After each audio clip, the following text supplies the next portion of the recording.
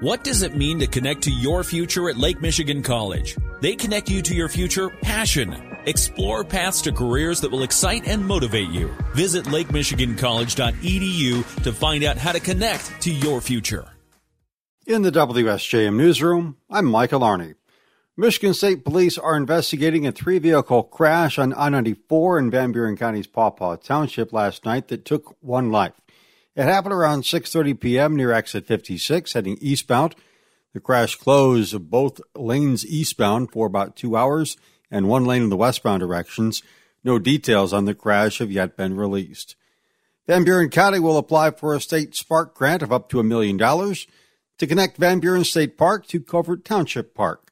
Commissioner Gail Patterson-Gladney read the resolution for the application to build a walking and cycling trail off of Blue Star Highway down 32nd Avenue. With no county funds needed, and whereas the Southwest Michigan Planning Commission will prepare the grant application, which is due on June 26th.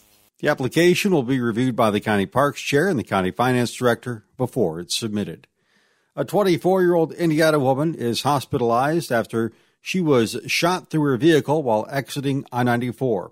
WSJM's Ryan Younger with the story. According to Benton Township Police, the woman was stopped at the Pipestone Road I-94 exit ramp at about 6 a.m. Wednesday, June 7th, when she was shot by a man demanding she gets out of her vehicle. When the victim refused the demand, the man, described as a black male in his late 20s to early 30s and wearing dark clothing, fired multiple gunshots into her vehicle.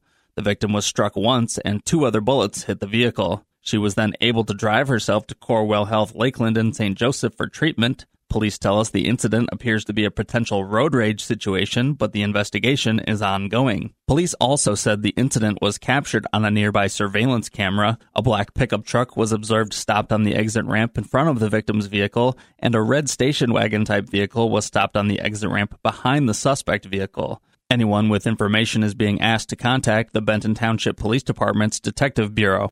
I'm Ryan Younger, WSJM News. The Michigan Maritime Museum in South Haven will be holding their 42nd Antique and Classic Boat Show this Saturday. According to event spokesperson Claire Herhold, this is a celebration of all kinds of antique and classic small craft, from power boats to paddle boats. You know, our freshwater is part of what defines us as Michiganders. It has defined the history of our region and our state. And so those are the stories that we want to tell. And this event is a big part of telling those stories. Woodworkers and collectors alike will show their boats. Demonstrations on boat building techniques will be featured. Toy boat building will be available for kids. The aim is to help perpetuate the building, restoration, and use of classic boats and small craft to give participants and the public an entertaining and informative learning experience. The Antique and Classic Boat Show is proudly sponsored by the Dave Bergman family. The event happens Saturday, June 17th from 10 a.m. to 4 p.m. at the Michigan Maritime Museum. That's at 260 Dykeman Avenue in South Haven. The cost to get in is included with general admission to the museum. Additional information about the Michigan Maritime Museum can be found on their website. As the 2022-23 school year reaches its close, the Lakeshore Public School District is ramping up work to improve the schools after residents approved a $19.9 million bond in May. The board ratified the bond at its regular meeting this week, where Superintendent Greg Eating gave an update on the first project. We'll be starting with the playground updates at Roosevelt and Hollywood and hope to have those completed by October, but we're hoping for that. We will be publishing a lot of information to the families of the district as the bond projects begin to take shape. Eating says there is also work underway on the rooftops at the high school, but those are regularly scheduled maintenance projects, not part of the bond.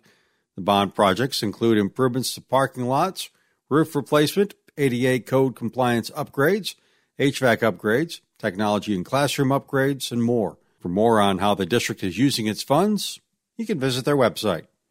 In the WSJM newsroom, I'm Michael Arning.